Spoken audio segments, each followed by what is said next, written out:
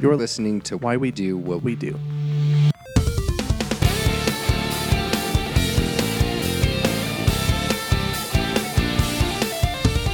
Hi, welcome to Why We Do What We Do. I will be your host, Abraham.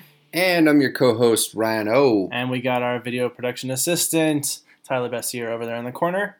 And so today we are talking about, this is one of the more, I guess, peripheral, or it's a little bit outside of what you might think of when you're thinking about psychology, but I think it's really important, and we both really love this area. Yeah. And so today what we're talking about specifically is, it's called instructional design. And so what that refers to is how academics and like curriculum are arranged specifically to guarantee or to aimed toward particular learning outcomes. Okay. And this is all wrapped up inside of a bigger concept called pedagogy, which just has to do with evaluating methods and practices for teaching and delivering instruction. And this is also very related to this concept of learning, which is really central in psychology. Yeah. And I think we're going to tackle that at another point, which is a great topic. Yeah. But diving into... Whether it's social learning, like social psych, or educational psychology, IO psychology, like it's all talked about to some degree. Yeah, yes. Yeah, learning, I just love that topic. I think it's really cool. But going into like what learning is and all of that, it's actually, believe it or not, beyond really the purpose of what we're up to in this particular episode. We're really speaking more toward how you set up instruction or education so that it facilitates this learning process. And then we'll tackle learning separately, and it's going to take some preparing and making sure we have all of our ducks in a row, because it's just it's such a fascinating topic. I really want to make sure we do a great job on it. So let's specifically spend this episode, we're going to focus on this thing called instructional design. And again, just to bring you back to that, what that is how you arrange your instruction and your curriculum so that you are producing a specific type of outcome. I'd like to give a little bit of an overview of the kind of people who have really made great contributions to this. And what's awesome is talking about what they found, and what kind of principles and I guess strategies that we've discovered to make education as effective and as efficient as possible. I have my own sort of personal interests, and I'd love to hear some of yours as well. Yeah. In that, and I was mentioning this before we started recording, when I was going through the education system, like elementary school, hated it. Middle school, hated it. High school, so hated it. I was like, didn't even want to finish. And when I got to college, I actually did enjoy it.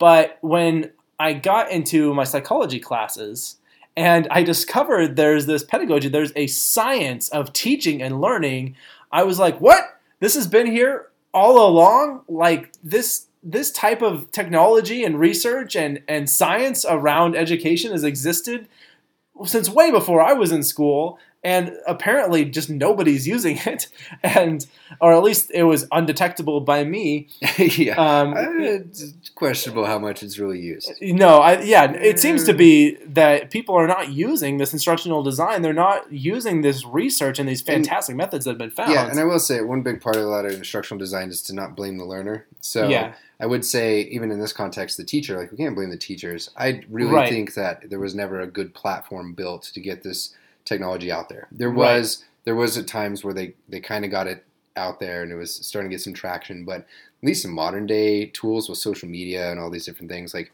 we're not using those things to carry on this lineage, right? No, yeah. So there's a lot of work to do there. That was all I was saying. Like, as hard as the experience was going through as a student, right? Mm-hmm. Like, at the end of the day, we can't blame the teachers per se. Like, we need to look at the entire system. No, that's a great point. I'm not trying to point the finger at anyone, and it's not even really.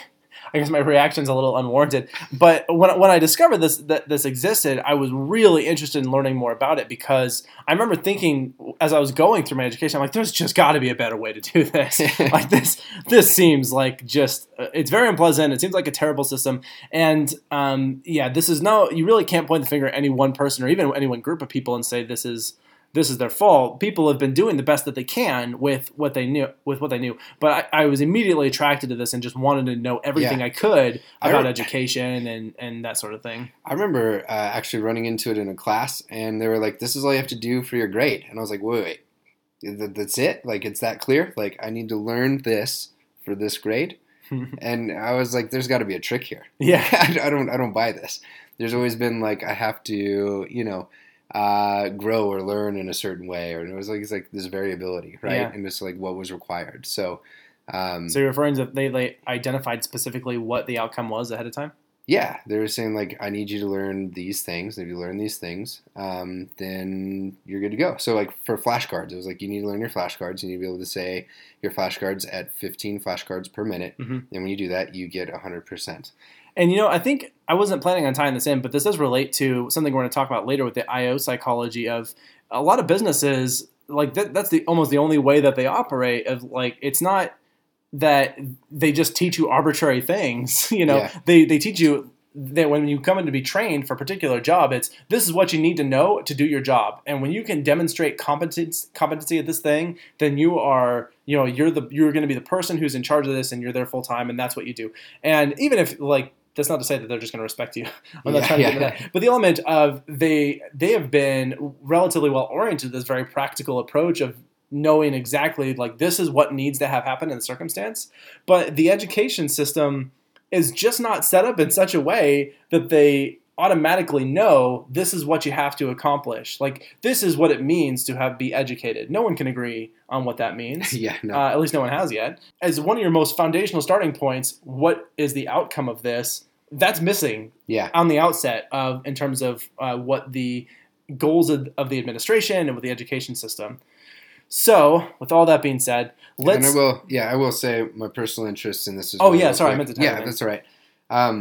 So, to various degrees, I have a couple different projects, both in paid positions or not paid positions, where I use this sort of thing.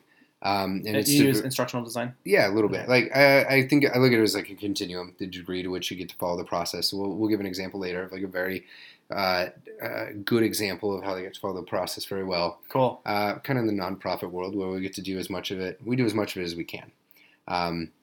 So anyhow, that's currently kind of designing some instructional stuff for students with intellectual disabilities in the high school setting. Mm-hmm. But I kind of play around with it with different levels, and I kind of use it in my life as much as I can. Okay. So can we jump into some of the players? Yeah. Historically? I was thinking the next best step for us to take is discuss who's made a big contribution to this field. And keep in mind, there are a lot of people who have been doing research in education, and we're not trying to discount any of them by focusing on the ones that we're focusing on. The reason that we chose these, at least this is my understanding, the reason we chose these is that these are people that we came in contact with their work, and so we were particularly influenced. And so we felt well prepared to sort of discuss that, knowing full well that there are dozens more big players in this field, and just that these are a couple that we already knew about and we were familiar with, and we had the resources to do a good job of explaining them. I'm actually always extremely interested in people sending resources in that are related to this. Oh, yeah. It's hard to find them sometimes. Like, I stumbled across this accidentally through a conference presentation and then asking somebody for some stuff, and I was like, I didn't even know that this area existed. Right. So, yeah, please send them in or, drop them in, whether that's a polite comment or like, hey, you guys forgot this. Right. Whatever it is, drop it in. Yeah, send us some stuff. I'd love to know that. Yeah.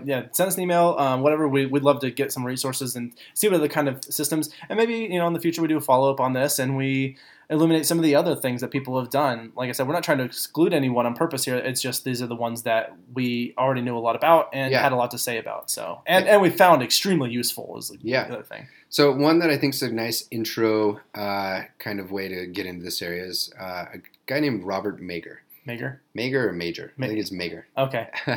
Following the hard and soft G and C phonetic rule, it'd be Major. Okay. But I also always pronounced it Mager, so... It's one of those two. Something like that. So he created what was called the six-pack, in quotes. Okay. And basically it was one book that kind of outlined like everything else that he talked about in the other 5 books. With a picture of his stomach on the cover. Yeah. And he... no. Six-pack. Yeah, I get you. Okay. So what he did was he actually started, I think, in the late 60s, and there's iterations for 30 years.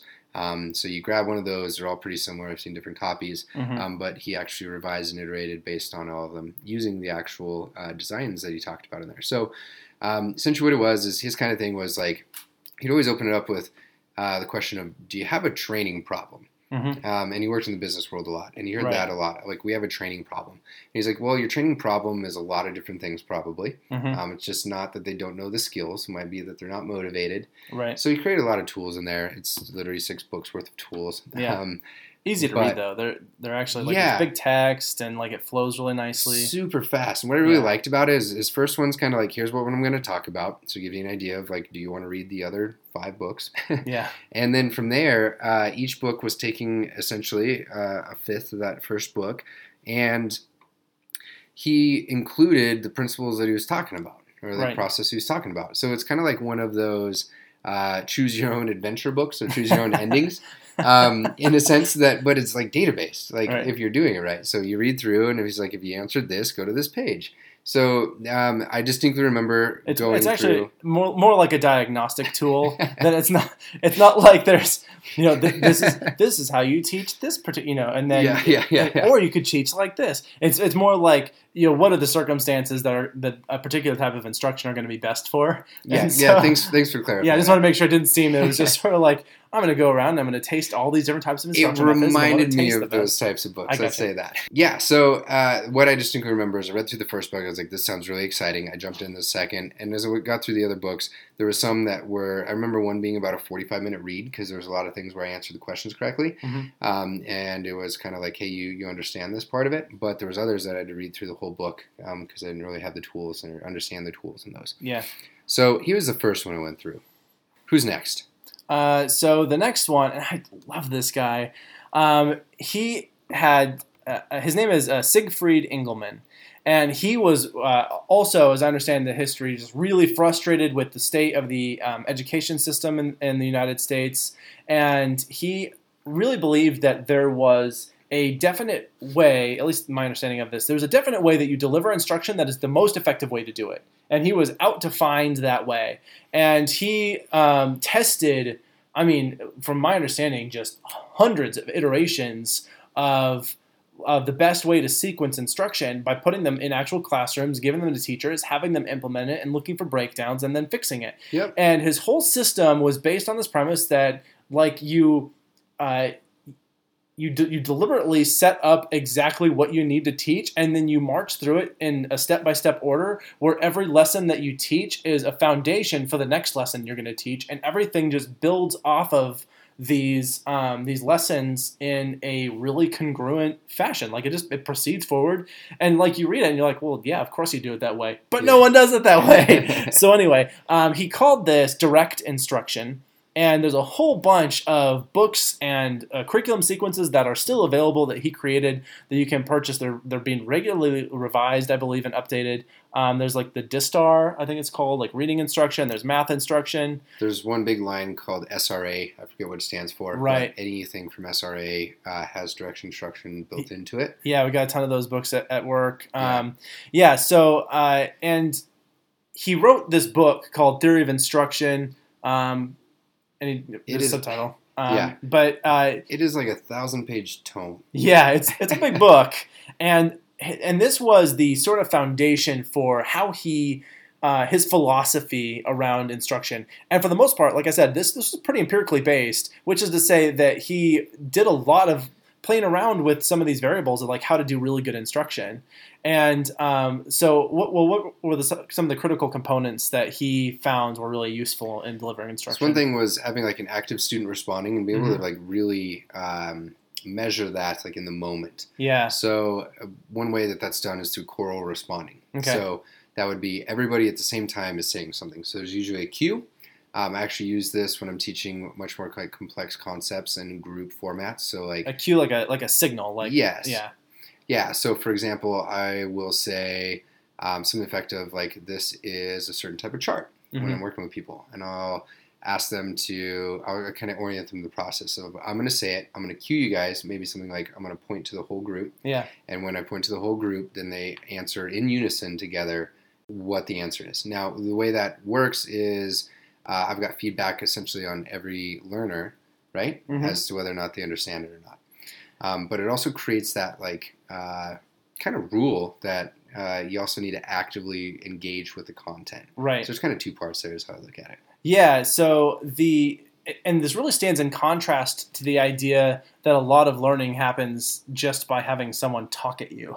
So actually, this podcast stands in direct contradiction to that model, because if you're sitting here passively just listening to what we're saying, and I'm not asking you to do anything, and you're not doing anything with the knowledge I'm giving you, you're far less likely to retain a significant portion of it and be able to apply it to anything else. Yeah. So one of the major components is like for every aspect of the lesson, the student is doing something. They have to do something. And that one of the examples you give is core responding. That's going to be the whole group is going to be responding to things. Sometimes they're along with the lesson, they're writing something or they're pointing or whatever it is. They're constantly engaging with the curriculum and the academic materials for that lesson. I will say, to kind of continue off that, like if you caught me in a workshop-based model, like it's complete opposite of a podcast. Yes. We're doing things the whole time. Now, the way we're doing things is it's very interesting and it's kind of individualized and those sort of things too. Right. But these things are very hard to capture in a podcast format. They are. That's true. And I'd hoped that at some point we'd build in a more interactive component. We talked about doing like a live stream where people could write in and we could ask them or we could answer questions. Yeah, we definitely should have tested those out and had some feedback by the time this releases. So it'll be fun to kind of look back on those. Exactly. There's some other components we didn't necessarily mention. There's one that I think that's very important to bring up, and that's the scripted presentation. Oh, yeah. Right? And this is one that could be a point of kind of contention for educators, and it has in the past. Yeah, people don't like this. So how's that work? Well, so in the books, in the direct instruction books, the SRA, the DISTAR, all of these books that have been created, it has a specific script that the teacher is supposed to read. And then it also has potential answers that they might get from their students. So the script, like the teacher really isn't supposed to do anything except follow what the book tells the teacher to do. And again, this stems from this view that there is a correct way of teaching something. And if you practice it enough times, you'll find like this is the sequence of instructions that is the most effective for this particular math lesson or this particular reading concept. And so it's like, don't mess around with like coming up with your own personal flavor of it. Just do it right the first time. And that reminds me of a skit on. You ever watch The Office? No, sorry. Well, there's the scene. I'm sure our listeners do. Okay, there's a scene where the character Angela is crying. She says, "I feel so stupid," and he's like, "You're not stupid. Jazz is stupid." And she's like, "Jazz is stupid. Just play the right notes." And the reason that's related is like there's this jazz feel of just do whatever is your own personal style with teaching, and Engelman's approach is a lot more like, well, there's an effective way to do this, and then there's your own personal style. Yeah. And so these are kids whose future is at stake here. Let's do the effective way, and you can do your own style in front of a mirror or something where it's safe and no one's getting hurt. Yeah, I've always found it interesting that certain areas like math you reference, like it's a little more agreed upon of like what the prereqs are, what you need to teach, the order in, right? Mm-hmm. We're not going to be teaching division before we've taught addition, subtraction. Most general teachers agree with that. Yeah. But when it comes to things that I think what it is just areas that we haven't examined as much, that's areas where the personal flavor is more ingrained in kind of the teacher culture. And I get that. There's a lot of like natural rewards for doing those sort of things. But his thing was, let's really step back and look at that and question that and see if there's a faster way to do it. And one cool example that I'm going to link in this is he's got a video example where he was working he's in the video? Yeah. Cool. I don't think you haven't seen this? No. So... it is. I don't know when it is. I think it's in the 70s or 80s. Okay. I want to see this now. Essentially, he wanted to pretty much prove that you could work with like some of the quote-unquote harder kids to teach. Mm-hmm. So he's working with some inner-city children. They are in pre-K or kindergarten, and they're doing the basics of algebra. Okay. And that was because he worked with them through this process and kind of taught them that. So It is a video, really poor... audio and video, but it is like kind of state of the art back then, and it is proof of what he could kind of teach through this process. It's really amazing to watch. Cool. The best part when you check it out is how into it the kids are. Sure. They are so into the process. Like they are standing up out of their chairs, yelling and screaming answers, just like excited. Yeah. And trying to beat each other at these sort of things. Which is great. Yeah. So and just to go back, one of the points you made about the fact that everyone sort of agrees there's sort of a general progression about how you go about teaching math, and that's true. But with the direct instruction approach, it's also more specifically like this is how you go about creating those lessons and teaching those concepts in a way that's going to be the most efficient for teaching future math concepts. So you teach math in this reciprocal relation of adding and subtracting. That's a relation that the related processes. And so you look at how those if you can teach the concept of adding and subtracting by giving examples and non-examples and systematically working through those processes, then you can see that kids start applying it. And it's not just teaching them one problem at a time, or even like one concept of just like, this is subtraction. It's when you take away. All right, this is addition. It's when you add. Moving on. It's actually like, let's practice this. Like, show me that when you take away, you can now add it back on and you're back at the value you used to have. Yeah. And really having them engage in that process. So yeah, and I will say like even this process can easily be embedded into concepts like project-based learning, which are have been gaining a lot of traction for various degrees in different states for a lot of years. Cool. But those things that are kind of like not only hot items like project-based learning, but that are also I think really cool things that could be blended with like direct instruction. Cool. So I will say that for any teachers listening to this, like do that work. That would be awesome to see these things kind of combined. Yeah. And now I guess going back to this idea of the scripted instruction, there is a little bit of flexibility in this, in that a lot of times it's that you have to these key concepts, and there can be an art to this in a way where you have to be sensitive to sort of where your learner is at. Yeah. I've found, and now most of the time they do a pretty good job of actually building in, this is how you check for like their progress, and there's like a step for remediating if they're not where they need to be based on where the lesson is. But there is still a little bit of level of sensitivity of just acknowledging where you need to be in relation to where your student is, and then how you sort of gauge the kind of interaction. And one example, actually, I think that's really strong on this, is that there are certain students that we get in at least where I'm at, where they're a little bit older, and you don't need some of the most basic concepts all as small as they are. You can just teach them in larger groups is basically what it comes down to. So I guess the most people who've never heard of this direct instruction thing, or if they haven't heard of it the way we've been talking about it. Yeah, yeah. Because a lot of people think of direct instruction, they simply mean that you are in person or something, or it might just mean something else. But there is two types that are referenced out there. Okay, and so the type we're referring to has to do specifically with Siegfried Engelmann and the work that he's done. But there is some evidence for this being a pretty effective, besides the fact that like we've used it and we know it works, and he's got these books out there. You want to describe some of the evidence? Yeah, so essentially he and everyone involved in this, because, the teachers and everybody that was working on this, built this up. It was actually included in a study called Project Follow Through. Essentially what happened was, I believe it was the late 60s, 70s, they started getting this together. All in all, like 20, 25 years at least, and it was $1 billion study. The largest educational study to date, I think still. Probably going to remain that way for a while. That's a pretty big chunk of change. Yeah, and essentially what they did is said loosely, like, do you have an idea on how people learn and how we can teach, and submit proposals. There was, I think, 11 or 12 proposals that came in. Right. And direct instruction across all measures. Oh, it's possible that more came in, but there's like 11 or 12 that ended up receiving grant money. Yeah. Yeah. Out of those, direct instruction was the only one that consistently across all other measures produced positive outcomes. There was 2 others that produced some positive outcomes in various different areas, not to the degree that direct instruction did. Right. At the end of the day. And so what were some of those domains? I actually know that there was math, like reading, self-esteem was some measures they were interested in, cognitive growth. I believe, if I remember the summary correctly, the government ended up going with the projects that were specifically oriented toward self-esteem growth and not necessarily their academic growth. But even those effects we're seeing more in the direct instruction model. Yeah. Like on those measures. Right. My understanding was that there was a lot of politics involved, but at the end of the day, the funding was kind of allocated towards the ones that weren't as good to try to make them better.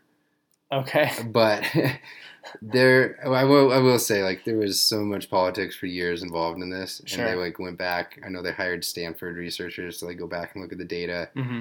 There's books on just that process itself. And I know there was some It's a problems with the data collection on this, and this, the point of this episode isn't to spend a lot of time on project follow through, but just what's crazy is the overall outcome is that direct instruction, like significantly, and I mean not even statistically significantly, far beyond that, it vastly outperformed every other type of instruction on, as I recall, every measurable dimension that they looked at.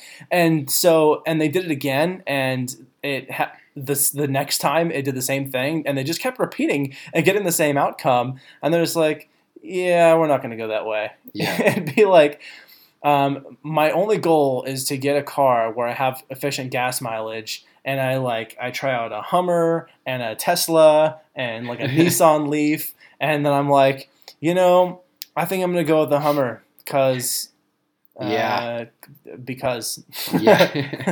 And as you said, there's politics involved. But it's surprising because, I know what I was going to say is that some of the elements of the study, and I think it's important to point out, like this study was pretty poorly done. There was very little in the way of actually like getting good integrity around how these educational things were being implemented. So it's not really clear whether or not the teachers who were doing these were always doing them right. The measurement that was in place wasn't particularly objective. It relied on a lot of subjective measurements. So I think there was a lot of criticism of the whole project because there was so little in place to ensure that the data could be interpreted well. And but nevertheless, like it was interesting that they just kept getting the same sort of outcome. Maybe everyone was just being paid off. Yeah. But if they were, clearly it wasn't enough because it didn't end up being the method that was selected. Yeah, so there is, I just referenced it real quick. There was 22 different approaches that were looked at. Oh, 22. Wow, that's a lot more than I thought. There was, they're not included on that graph. That's the one I was like kind of imagining. Like that summary graph. Right, I had a lot less people. Okay, I was thinking of that thing too. 200,000 students were involved in it, and it was really looking at approaches to teach at-risk children grades kindergarten through 3. Okay. Overall, 178 different communities involved across the United States. So it's very large. Yeah. Here it is. Oh, yeah, sweet. So we got some of the metrics by which it was being compared. So there was... So they looked at basics, cognitive, and affective. Okay. And out of this one chart, we'll link this chapter, it was literally direct instruction that produced positive outcomes in those 3 areas. Okay. No other area, including some of the other ones that were actually kind of influenced by similar principles, actually produced results across all 3 of those areas: basic, cognitive, and affective. Right. And a lot of them actually produced negative results, that are still around. Right. That are very much still around. So it was like we found this instructional method that actually makes you much worse at this skill, and that is the one we are going to choose. So, yeah.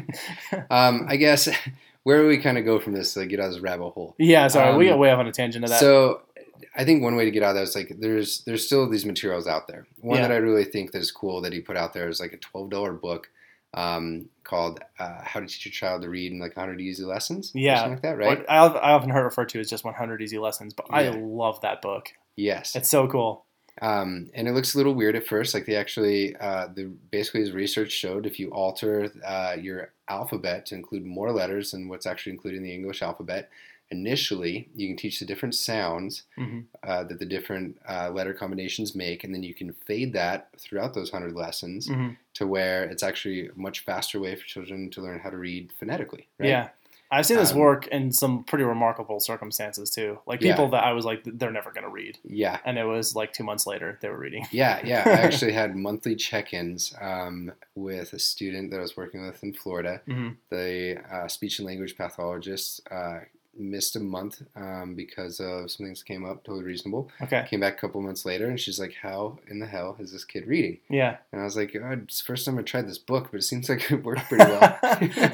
And she loved it. She picked it up and ran with it in a few different places. And I was just like, she's like, where'd you find this? And I was like, just a professor. Like, I didn't know it was out there either. Yeah. And same thing. It like literally produced like life-changing outcomes. Yeah. For that student. I love this stuff. So, all right, we went way down a rabbit hole. Let's go ahead and move on to, there's another couple of people that did some just really cool work in good instructional design and like understanding how to arrange instructional content.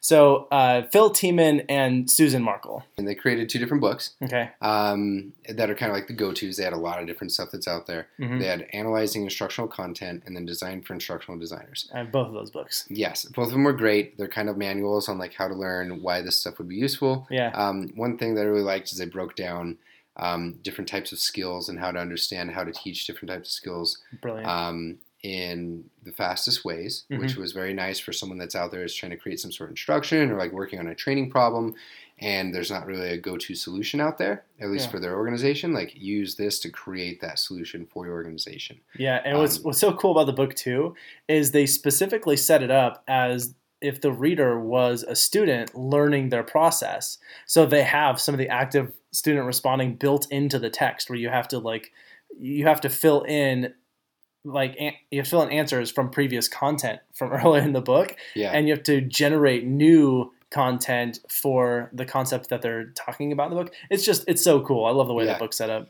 Yeah, and one thing that both them and Major really taught me was to pay attention to like how you lay things out and how you present things. Mm-hmm. So if this isn't quite making sense, like how you present things can be so important.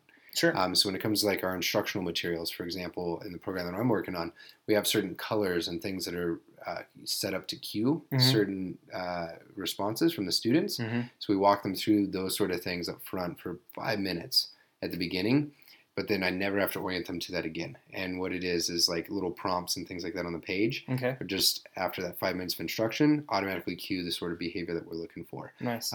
Forever. Like right. we work with them for 6 months and it works.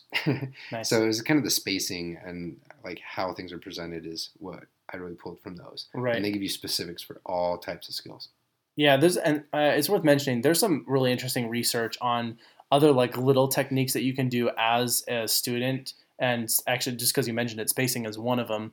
Where they talk about this like sort of chunked and spaced practice. Mm-hmm. There's a lot of emerging research about how when you're learning something new, the best way to retain the most amount of information. But we'll probably tackle that at a later time, especially when that's in part of the sort of cognitive psychology literature. So, for sure. Yeah, when we get into that, we can talk about it. All right. Good on Tiemann and Markle? Yeah. Right. Good books. I guess we don't have as much to say about them as we did Project Follow Through, but no. They're really great and super informative. And as you said, I love that they broke down this element of considering what kind of skill you're teaching. Mm-hmm. And something else that's pretty uniform across all of these, and I find this to be one of the simplest and yet one of the most important things you can do when you're teaching, is to specify what the outcome is to set your learning objectives for it. Yeah. And I sort of am saying that now because that segues nicely into who we're going to talk about next. Yeah, so the next one was actually some folks that kind of picked up the Tiemann and Markle approach and then kind of expanded a little bit. All right, so what they had is they created this thing called the Nonlinear Instructional Design Process. A very long name. But essentially what it was is there's a reference that I'm going to share with this episode by Janet Twyman, Joe Lang, Greg Steichleather, and Kelly Hobbins. Now, there's a lot more people that have worked on this, but that's the main reference I'm going to put out there because it's accessible. And they essentially had 6 steps. So the idea was you have something that you're going to teach, and then you go through these 6 steps. Right. So the first one was a content analysis. What do you do? What do you do in a content analysis, Abraham? Well, you need to identify the scope of the material that you're going to be covering, and all of the critical components of that material. Cool. So I go through and I do that, and then my next step would be I create these instructional objectives. Yeah. So an objective isn't we'll learn how to behave appropriately or we'll learn how to do X, right? Sure. Like they're very explicit. Well, let's give an actual example. Yeah. So when I'm teaching, my very first when I'm using PowerPoint, the very first thing I put up, and this might be the only thing that's up on the whole time, is it says at the end of this presentation you will be able to, and then it just lists a bunch of things that they should be able to do, and so the objectives really specify that they should be able to either explain the answer to a particular question, or they should be able to list the relevant. So like list the critical components of Maslow's hierarchy of needs or something like that, when I'm teaching Psych 101. Yeah. And, but I specifically say like this, I tell them this is exactly what you should be able to do at the end of this class. Perfect. Yeah, and those things are measurable, right? Which segues into the third area, which is criterion tests, as they call them. So you have a test that'll be able to tell you whether or not that you met your objectives, right? Yeah, that's basically all there is to it. Really simple.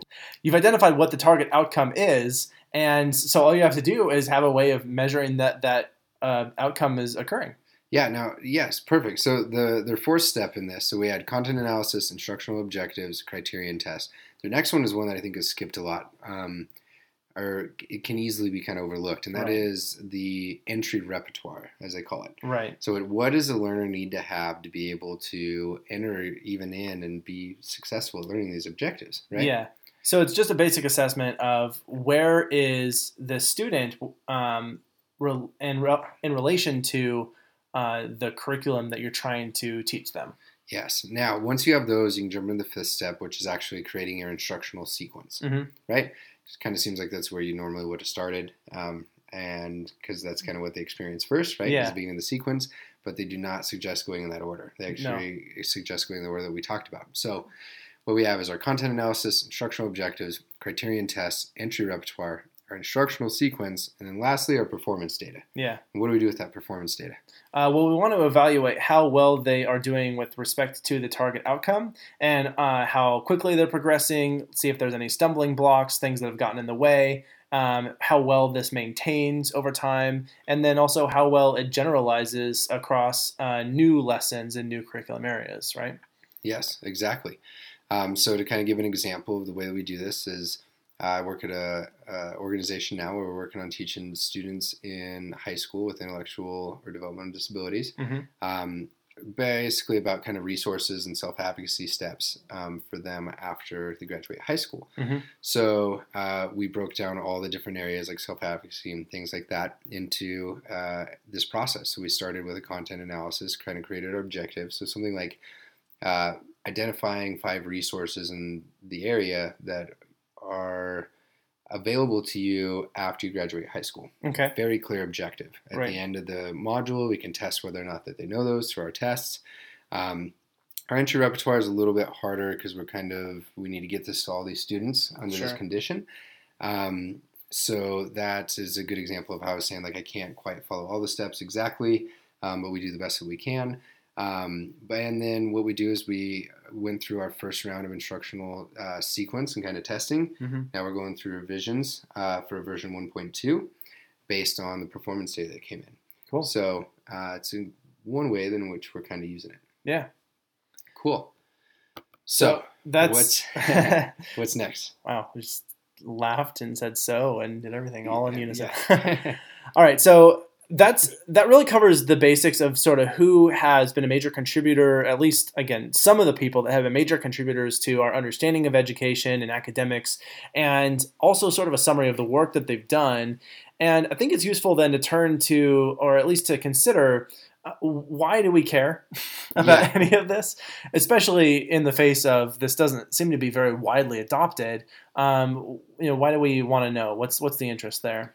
Yeah, so I've got a few different kind of things that came to mind when I was drafting up for this episode. So the original kind of instructional design programs and like PhD programs, things like that, were influenced off this literature. The degree to which they're still in there, I'm not sure. That could vary. As we know, like those things vary all over the place. Sure. But it was kind of embedded originally.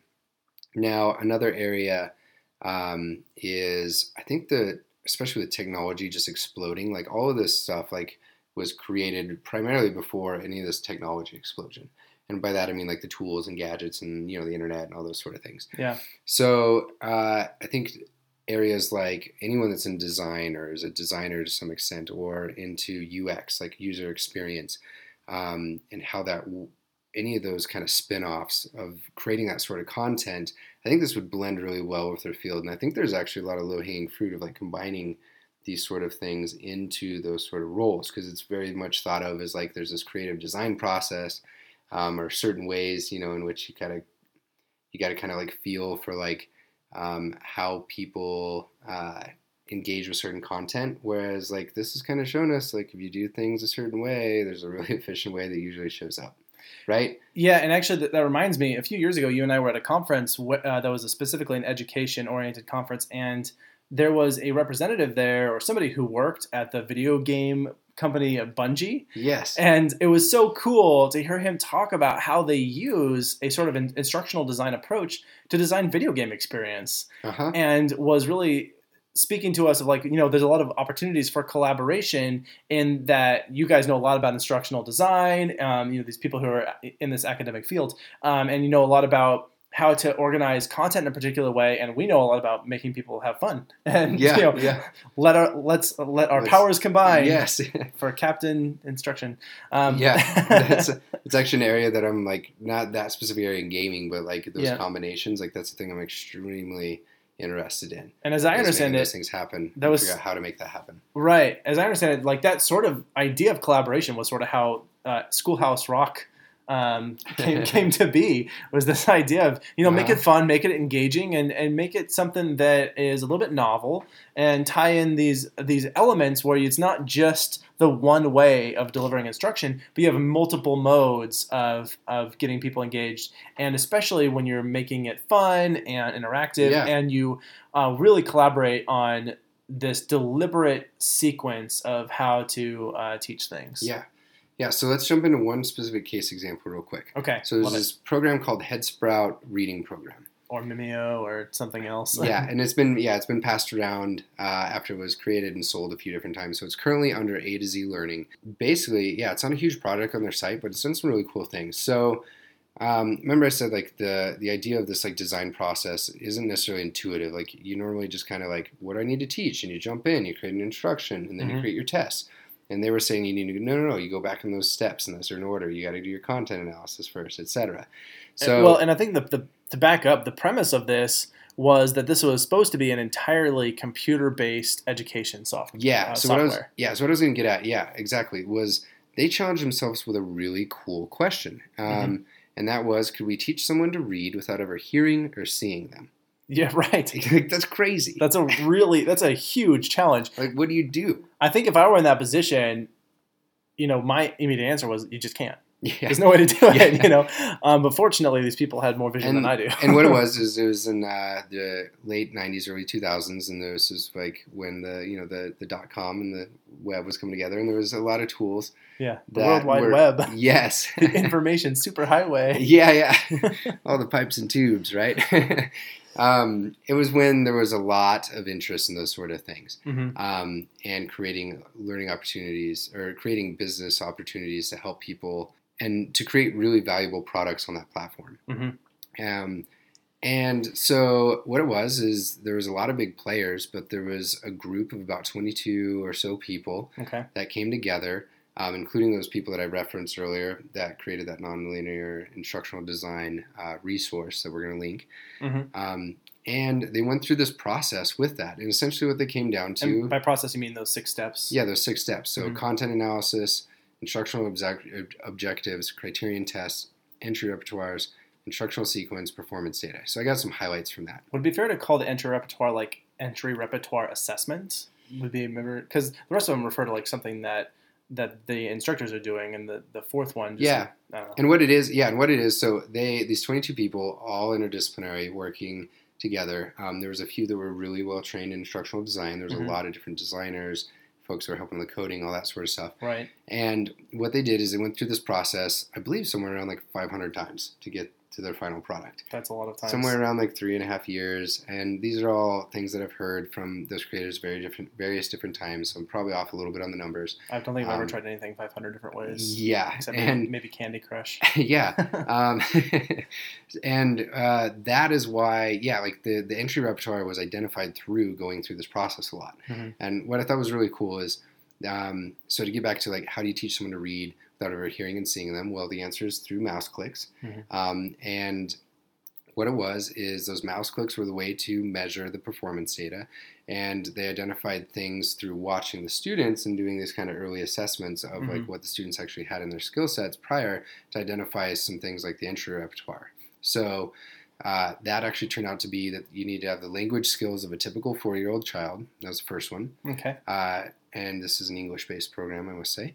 The next was psychomotor skills to move and click a mouse. And the last one was like some rudimentary understanding of the concepts of first, next, last, and not. So you needed sort of a sequence and then a counterexample sort of thing. Yeah. Okay. Yeah. And if you had those skills, then you, and after they went through all these iterations, if you sit down and go through the program with those, you have a 92% success rate of learning how to read and comprehend what you're reading without any additional input or help outside of, the teacher turning the computer on, logging you in. That's a good way to spend your time. Yeah, I've actually had the opportunity to start this in like a classroom sequence twice. What was very cool is, and the way it kind of works is when you start it up and everyone begins at the same place. At the beginning of the sequence, they quickly test to make sure that the entry repertoire is there, and then immediately, based on error patterns, adjust the curriculum for the learner. So if they err a certain way, it starts, essentially think of it as a big decision tree process, right? As errors happen, those are identified, and then through all those iterations that they did, they determined what needs to be presented to be able to help the learner get over those, right? And with this, they've reached about 3 million people, a little over 3 million people to date, which is a significant amount, but at the end of the day, there's a lot of kids that are learning out there that do not contact this, right? Right. So that's where the whole marketing world comes into play. Yeah. And I just look at it as like the instructors built into this program. It required a ton of resources to pull off, but relative to what they created, like it wasn't that resource intensive. Like, yes, we're talking about millions of dollars and lots of people here. But when it comes to like teaching kids how to read and like having a final product that no longer needs a teacher, that's pretty cool. Yeah. It's pretty cheap-ish, like on a society level. Yeah. What's great about this is this whole idea of when you are creating materials, especially thinking about the outcome for the society, for the culture, for those people, and how often there are people who just don't have access to the resources that they need, and that because they don't have this access, they're just so much less likely to be able to make meaningful contributions. They might be less successful. They might have a lower quality of life. And that's not necessarily to say that they will. But just providing people this simple tool that they just make it, as available as possible to as many people as possible. It's not realistic to assume that we can train the best teachers in the world and send them out and reach every student. Yes. But it is so much more likely that we could, to be able to create a system that could be implemented anywhere with the same amount of fidelity. It's more cost effective. It will reach more people. It can be replicated more easily. It's a great idea, I think, to really disseminate the technology of teaching that has been developed. Yeah, and to kind of extrapolate on like where this could go. So earlier I was mentioning some things that are like the technology world, like user experience and design and those sort of things. One of the VPs on the HeadSprout program was actually, and I believe still is, the director of machine learning for Amazon. So what does that mean? Machine learning, just think about creating programs that learn and adapt on their own. Okay. So the fact that every time that I go on Amazon, it's like, hey, you'd probably want to buy this book. The degree to which he influenced that, I don't know for sure, but that should be a good application. Like, I can't say for sure that was, but like, it was the things that we interact with daily that are kind of like influencing what content we see on websites like that. That process can be influenced by this, right? Like, there's actually like the director of this whole department at Amazon, like, was part of the HeadSprout program. That's pretty cool. So I think there's, if you're still hanging with us and you're like, I don't know about this stuff, like, and you're in one of those kind of areas that aren't necessarily in psychology, right? Like, definitely worth checking out. It's pretty cool. Okay, so where does that leave us? Well, I was actually sort of segueing it, or trying to segue to this idea of why should psychology care? How is this related to psychology? why do you as the listener care? That sort of thing. And like I said, part of what's cool about this is that we can use these tools to develop effective technologies that we reach a lot of people. And in addition to that, we can create these tools that we're better at teaching ourselves. We're better at designing our school environments. We're better at supplementing those school environments. Like I think there's a lot that this contributes to in educational psychology. This is very relevant. I mentioned earlier the business world. And this stuff is all very critically relevant to teaching in industrial and organizational psychology.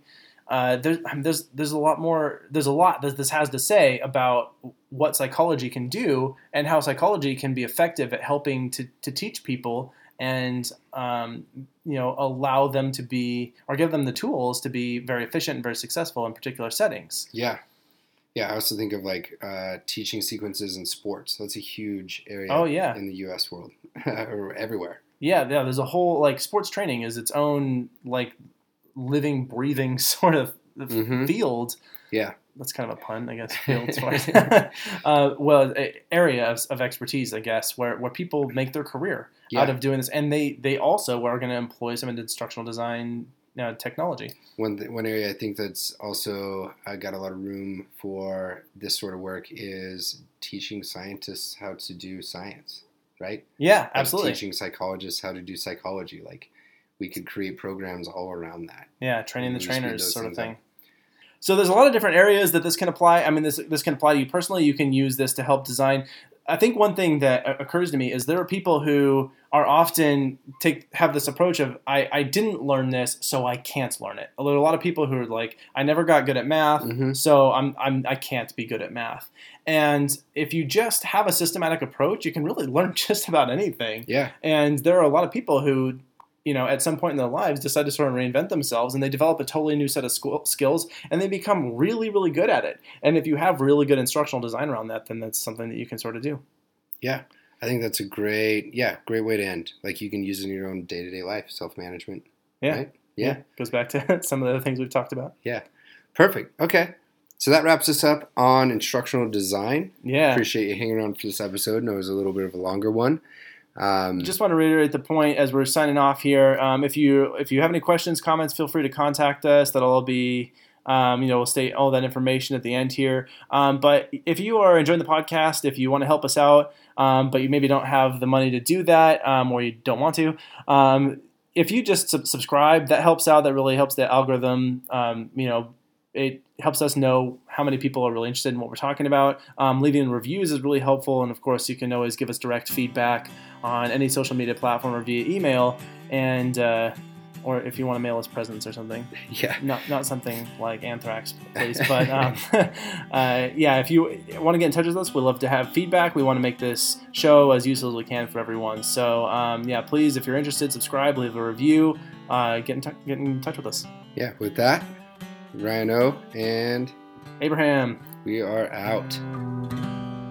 You've been listening to Why We Do What We Do.